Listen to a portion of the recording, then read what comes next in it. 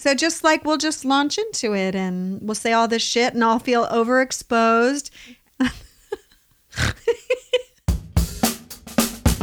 Welcome to Self-Help, the podcast for anyone who thought, who am I? What in God's name am I doing? How did I get here of all places? And then to figure it all out, you turn to a book. Because that's the kind of person you are, and that's the kind of person I am. I'm your host, Terrence Mickey, and I do not judge from where you seek your guidance. It might be from Leo Tolstoy, it might be from Dr. Seuss. I only care how the book helped you because I'm a firm believer that we cannot get enough help in this life, and books are indeed magic. This show is all about books that change people's lives and the story behind why that book was so important to them. And dear listener, if you subscribe to this podcast, which I hope you will, you'll be getting for free with the option to cancel at any time, book recommendations, personal stories, a side of therapy, and maybe, just maybe, exactly what you need to help yourself. Terrence, are you a woman who loves too much? Do you need to get straight with yourself about that? Oh, dear listener, please fax me your answer to that question. And in the meantime, while I wait for your feedback, I'll continue with my guest, Paula McLain. Paula is an international best-selling novelist, the author of The Paris Wife and Circling the Sun, and to find help during a difficult relationship, she turned to a classic from 1985 by Robin Norwood, Women Who Love Too Much. First of all, I had to rip the cover off. I couldn't even stand, what if somebody sees me reading this? What does that say? How horrifying. How could I possibly be like that person? It takes a lot to become the person we are. And before Paula published best-selling fiction, she wrote a memoir. It told the story of how she grew up with her sisters in the foster care system when her parents could no longer care for them. My mother said that she was going to the movies with a friend. She dropped my sisters and I off at my grandmother's house, my father's mother. I was 4, my younger sister was 3, my older sister was 6. She said she was going to the movies and she didn't come back. She didn't come back for 16 years. My father was in prison at the time, and when he did finally come home, it was maybe 4 or 5 months later. We were just living at my grandmother's house without knowing what was happening. And he came back and he said, I really want to take care of you, but I'm not ready. He drove us to the county courthouse. He essentially surrendered custody to us, and we were put in the first of many foster homes. Paula and her sisters were moved from one foster home to another. And in and out of these strangers' homes, Paula was haunted by her mother's abandonment. She gave me away, and then in repeated placements, I had relationships with those mothers who rejected me, who criticized me, who abandoned me, who showed me no love or affection or approval or any of that. Talk about unmet needs. That was my entire life, was just one vast sea of unmet needs. As an adult, Paula paid a price for her childhood, especially in relationships. So I had years and years, decades and decades and decades of what is wrong with me that I continue to look for love where it's not, that I choose unavailable men, I choose broken men, I obsess over relationships, I treat relationships like a drug, I say I want sex when I don't, I give away my power. What the hell is going on? Paula reached for Norwood's book to figure out her patterns, and it gave her something she didn't expect. With this book, I actually thought I saw something I had never let myself see before. Women Who Love Too Much is for people who find themselves habitually in relationships with people who are emotionally unavailable. The partners may be alcoholics, workaholics, sex addicts, cheaters. What makes them unavailable is irrelevant. The loving too much part is about when we cannot stop loving, even when someone is inappropriate or uncaring or unavailable. When wanting to love, yearning for love, becomes an unhealthy compulsion. Because we think something is fundamentally broken in us and we need another person to fix it. Paula's story contains a scene of sexual abuse. So if you have children in the room or don't want to be triggered yourself, please listen to another episode. If neither of these things are concerns for you, but you're thinking this isn't for me, I'd encourage you to listen.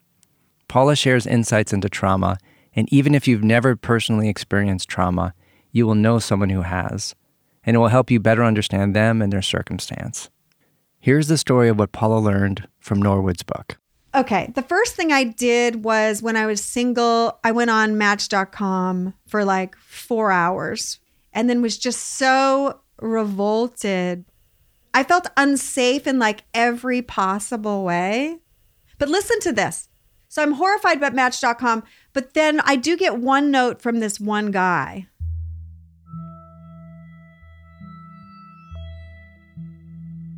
He doesn't even have a picture of himself. It's like of a wine glass or something. I know. He's perfect. He's perfect. And I just remember saying something like in my profile that I like to cook. And he wrote back and said, I love to cook too. And I said, what's a favorite recipe of yours? And he wrote back something like cedar plank salmon. And then I pulled myself off and I never pursued it. A year passed and Paula went back online with a different service that quickly matched her with a promising date. Listen, here's the guy. You're going to meet him on Tuesday at Bodega at 6 o'clock. His name's Terry. He's 58. He has 3 kids. He's 6'1". I was thinking, oh, finally, I've been saying I need a partner. Here's the guy. He's the guy. He owns his own business. He has these grown children. He's in charge of people. He has employees, right? He doesn't live in his mom's basement.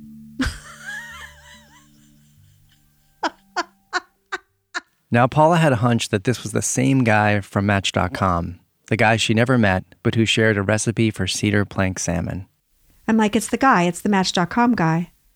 And I show up and he's there and he's really attractive. And I remember like underplaying myself that night. Like I wore a sundress and no makeup and like barely combed my hair. So he's there and I say, I know you. And he's like, excuse me? And I said, I think I know you. I think we were in touch once. Are you so-and-so? Did you send me this recipe for cedar plank salmon? It was indeed the same Terry. And this coincidence was not lost on Paula. She took it as a sign. And so there was this feeling of kismet. For me, at least, at the beginning, in order for it to really be the dance, it has to feel right. It has to feel absolutely good, like it was meant to be. Like we're soulmates. Like this is my perfect person. Finally, the universe is giving me finally what I deserve. I mean, and that's the dark part. I could tell he was super nervous. He had 3 glasses of wine in like an hour and 15 minutes. So what do I do to put him at ease? I drink that much too. And suddenly he's like in my space. And at one point he like reached out and put his hand on my face and like in my hair a little bit. And instead of saying, listen, jack off, I don't know you. I think it's something else. I think it's magnetic. We got way too drunk. We shut the place down. It's 12:30. And we're on our way out the door and he kind of shoves me against the wall and kind of kisses me. And again, I think this is erotic instead of boundary crossing. Now, Robin Norwood, the Women Who Love Too Much author, she says, at the moment when a healthy person would say, this doesn't feel good, I don't give you permission to treat me this way. The unhealthy person will say, aha, there you are. There it is. There's the thing.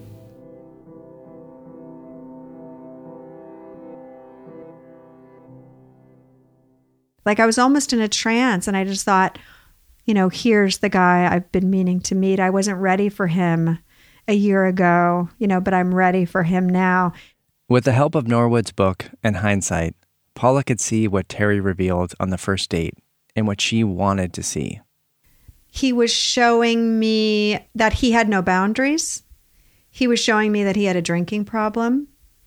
He was showing me that he wasn't healthy and that he was really deluded about that. And he was completely willing to ignore all the ways that I was unhealthy. When you meet that person, you don't say, oh, great, you're just as broken as I am. Let me try to fix you so that I can fix something in me. It's like, oh, let's be blind together and to say that we're going to fall in love. right? Because, right? Paula and Terry swooned over each other over the next few dates and fell madly and blindly in love. He's calling me every night saying, where have you been all my life? You're amazing. You're amazing. You're so wonderful. How can you be single? I'm like, how can you be single? She also really talks about, there has to be something about the guy that lures you in because you believe that he's a project. So with Terry, what he told me almost from the first was that he was married for 28 years, but it was to a frigid woman. She was cold. She was aloof. She didn't like sex. She didn't value him as a man. They never had sex, right? So what he was looking for was what I was about to show him, which is that, I'm sex on toast, right? I'm your girl. I'm going to make you feel desirable. And then in that way, that will be my value. So we sort of tumble into this. And first of all, it feels like it's a cure because before I'd been feeling like I wasn't getting enough acknowledgement of my wonderfulness. And here he's turning around and saying, you're so amazing. You're so amazing. What a woman, right? And I'm like, finally. And I just sort of drink all that in. I'm amazing. I'm amazing. I'm amazing.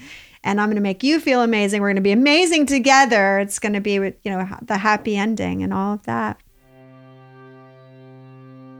And then not even 6 weeks, Sharon. It might have been 3 weeks. We make a date and right by then I'm like 2 hours in hot rollers plus everything, push-up bra, high heels, skinny jeans, the whole thing, right? Show up early, cute. And I sit at the bar and he's not there and I'm texting him and he's not answering me. And I get that sick feeling in my stomach oh, he's been in a car accident. And then he's sending me these weird messages sorry, I'll call you in 20 minutes. I'm tied up with something, or I can't explain. An hour goes by. An hour and a half goes by. I'm sitting at the bar feeling really strange. And finally the woman's get stood up. And I'm like, I think maybe. And so I had dinner. I have a glass of wine. And then I have 2 glasses of wine, waiting for him, and he finally shows up and he is wasted. He's completely wasted.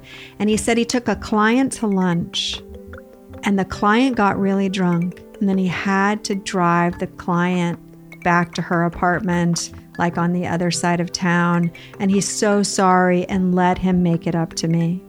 So we start to have dinner and he's sitting too close to me and he's apologizing and stuff. And we start talking about relationships and he was telling me about his wife. And then I said something when's the time that you were really in love? When's the time that you were really, really in love? And he said, I don't know you enough to tell you that. And here I am thinking he's about to tell me it's me, right? Because I'm clearly the savior. I'm the person who's shown up at the 11th hour to prove his own worthiness to him. And he said, I can't tell you. And I said, tell me. And he's like, Christine. I'm like, Christine? Who's Christine? And he's like, my business partner. And then he tells me the real story, which is that he left his wife and his marriage years and years before that because he was in love with his business partner and had been carrying on an affair for 7 years. By the way, this woman, still his business partner. And he was clearly still in love with her. Almost in a trance, I tell him that I need to go. It's way too much information. I wasn't prepared for it. It's making me feel really strange. And so he walks me to my car and he's like, will you see me again? And I said, I don't think so. This doesn't feel right. And he's like, okay, well, I'm going to call you tomorrow. I just want you to give me a chance. And the next day he calls and he's really depressed. And he's like, just see me. I just want to take you to lunch. I'm like, I don't think so. This just doesn't feel good. So I meet him though. I meet him for lunch and I'm super cold and just really ready to end it. And something really interesting happened. And I feel I couldn't have predicted it, but I said something like, listen, you lied to me. You didn't tell me the truth about yourself. You made me think you were available. You made me think that you were really interested in me when actually you're just like on the run from your own feelings for this other woman who's married. So you can't have her. So basically I'm a stopgap. Like all this stuff you've been saying to me and to yourself is a lie. And then he gets really cold and starts to pull away from me. Before that, he was like apologizing and I'm so sorry. And what do I need to say to you? And then he gets really cold and he flips it on me. Listen, you don't need to beat me up. And I just assumed, I was thinking we were getting closer and closer, not further away. Like somehow he flipped it back on me. But it was diabolical because that's really what I needed him to do, which was to take all the power away from me. And we got back together. How long was this relationship from beginning to end? About 3 years. Yeah. Yeah. Like when I look back at it later, I'm like, I did what? Like he said what?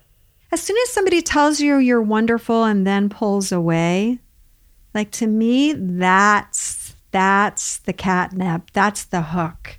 Somebody has to like give me all this attention and then take it away really quickly so that I will fall all over myself to try to get it back. It was never good after that for years, Terrence. For years, it wasn't good. And I stayed in it because I kept waiting for it to be good again. It used to be so for what, 3 weeks? I don't know. I just couldn't get out of the fog.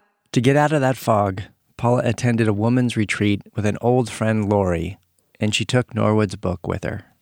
And we're there in our little apartment on the edge of the jungle and the monkeys are flying and it's like dawn and I'm like eating dragon fruit, in fucking Bali. And I turn to Lori and I say, listen, I keep saying I want this. I want a partner. I want support. I want nurturing. I want love. I want acceptance. I want somebody to turn around and face me. I want happiness. I want security. I want safety. I want, right? I said, I keep saying I want that, but then I go looking for this. Why is that? Like, why do I get stuck? I said, Lori, what's standing in my way? And she says, honey, it's Terry. And I said, honey, no, it's me.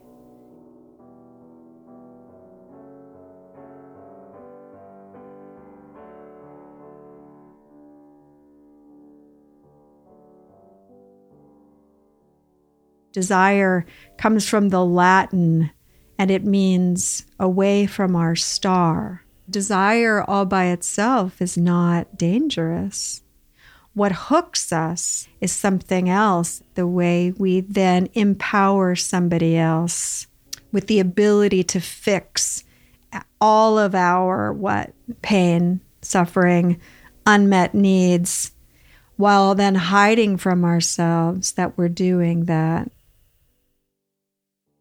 With this insight, Paula started to revisit the story of her childhood. When she told the story of her abandonment as a child, she focused on her mother disappearing, but not on her father reappearing. My mother left when I was 4 and didn't come back. My father kept coming back. So he would get out of prison. He would come visit us. He would show up in a new car. He would take us out for the day. He would bring a book. He would read me Peter Pan. He would show up with a stuffed animal. He would remind me of stories. He would say, don't you remember you're always my favorite? When I was a kid, the story that was told was that the reason he went to prison and my mother ran away is because he tried to rob a drive-in movie theater with a butcher knife. And he was always kind of a knucklehead. It's like, who robs a drive-in movie theater with a butcher knife? He was always just a little bit of a goofball and funny, but also he had a violent side, a really deeply violent side that I didn't let myself remember. But I also didn't let myself remember that I was always waiting for him to come back. My mother left and she became a black hole. Never thought about her, never had fantasies. And I remember talking about this with my therapist. She's like, you must have had a fantasy that she would come back and make everything right again. And I said, you have to believe me when I say the moment she left, I erased her from my psyche. I just erased her. But my father then became that person. And again, I didn't remember it at the time. I only remembered it later. Who would make promises. I'm going to get my act together. I really want to come back and get you. It's going to happen. I need a better job. I need to make a little more money. I need to go away for a while. But when I come back, then I'm going to get you. And then we're going to be a family. The second foster home we were in, so around the time I was 5, it was a really terrible, I mean, they were all terrible, but it was a really deeply terrible place. The mother was incredibly cold and controlling. She didn't feed us. She wouldn't let us drink water. She would lock us outside. It was really rejecting and emotionally withholding.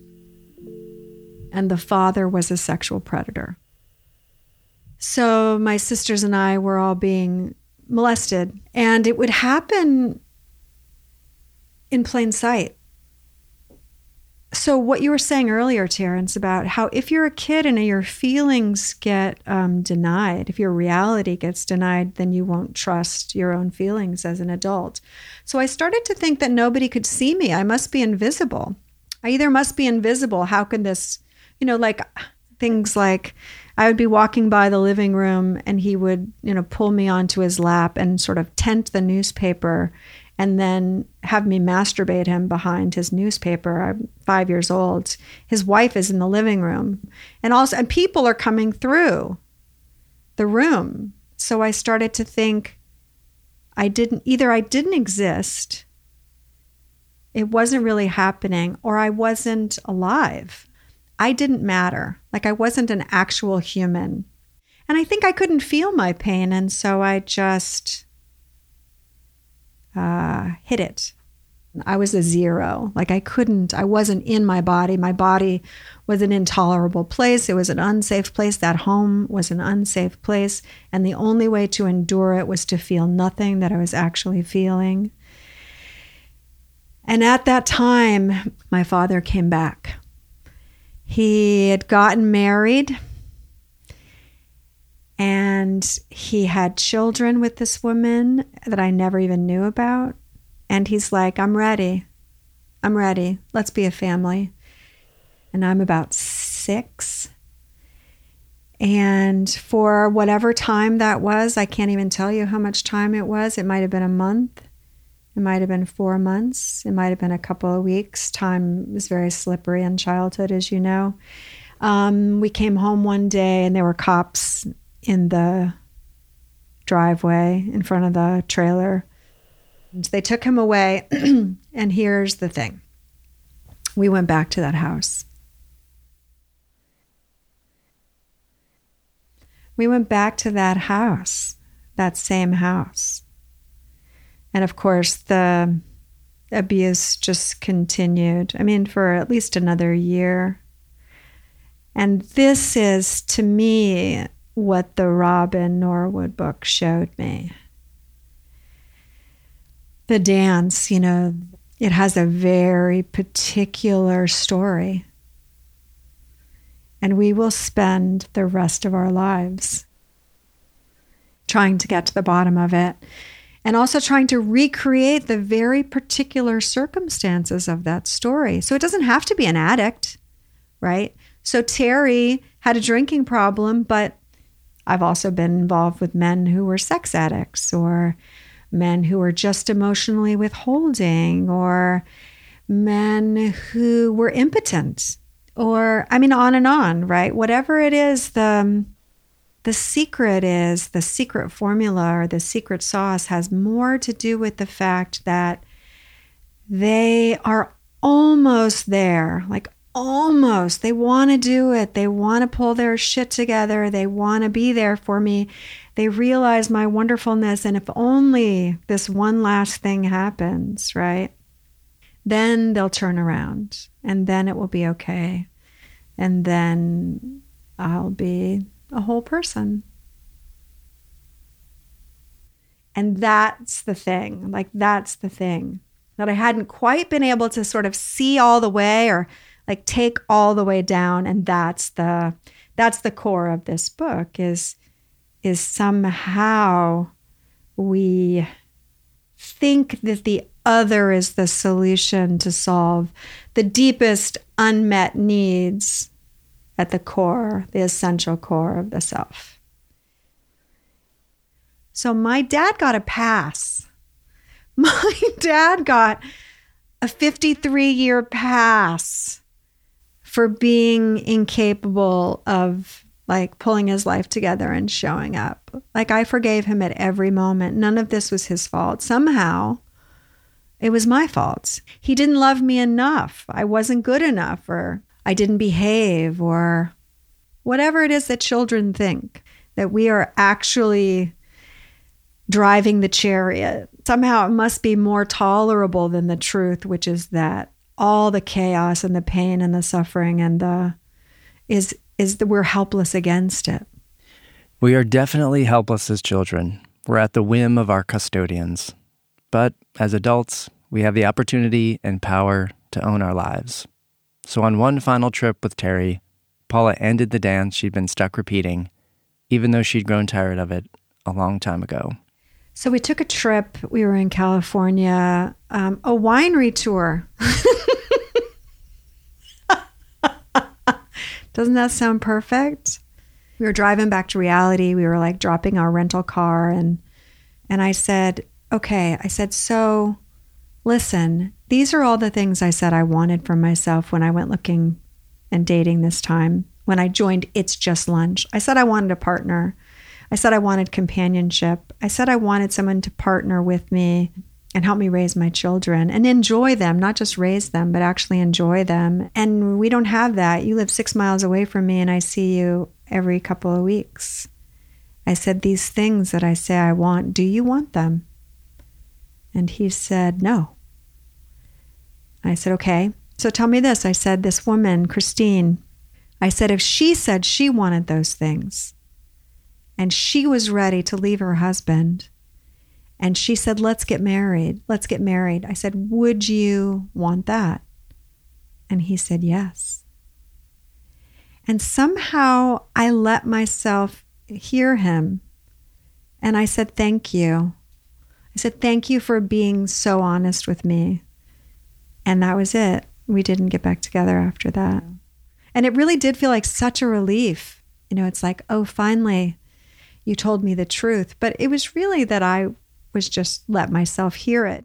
But even in that moment, like, it's so easy to turn his words into a self-crimination and say, oh, I'm not Christine. I'm not good enough. If I were, he would want that with me.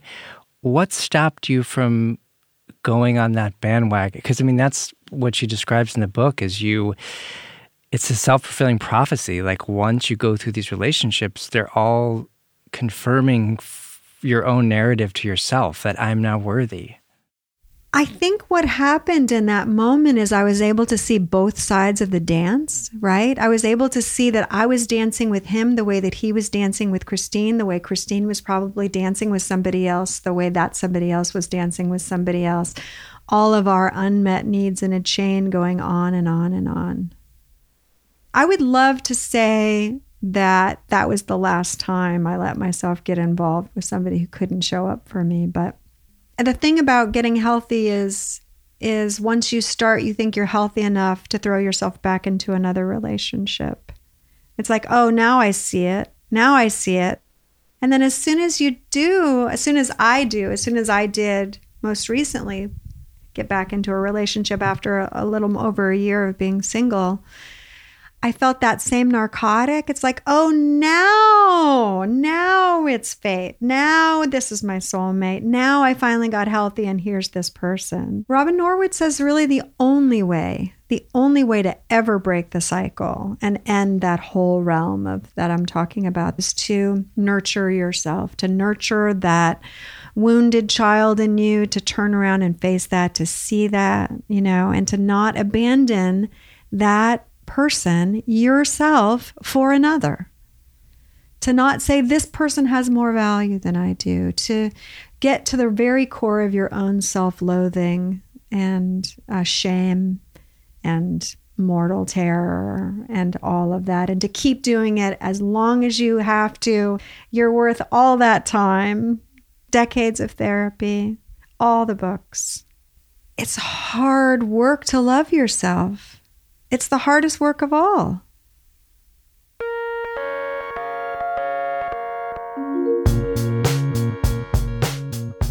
Amen to that. Amen to that. I want to thank Paula for being an emotional warrior. Today's episode was produced and edited by yours truly, with audio engineering help from Dominic and production assistance from Nat.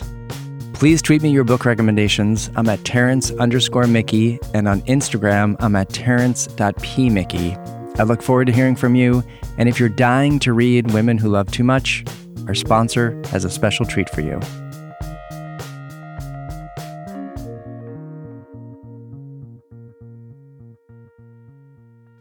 Do you think Women Who Love Too Much might change your life? That's hilarious.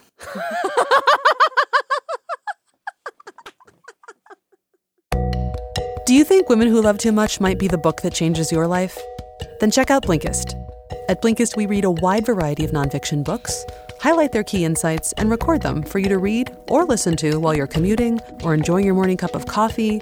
Basically, whenever you want a small but powerful burst of learning or to discover your next life-changing read. You'll find the key insights to Women Who Love Too Much in our subscription-based app, and listeners to Self-Help will receive a free trial. Please visit Blinkist.com/selfhelp and use the voucher McLean, that's MCLAIN, for 14 days of free nonfiction browsing.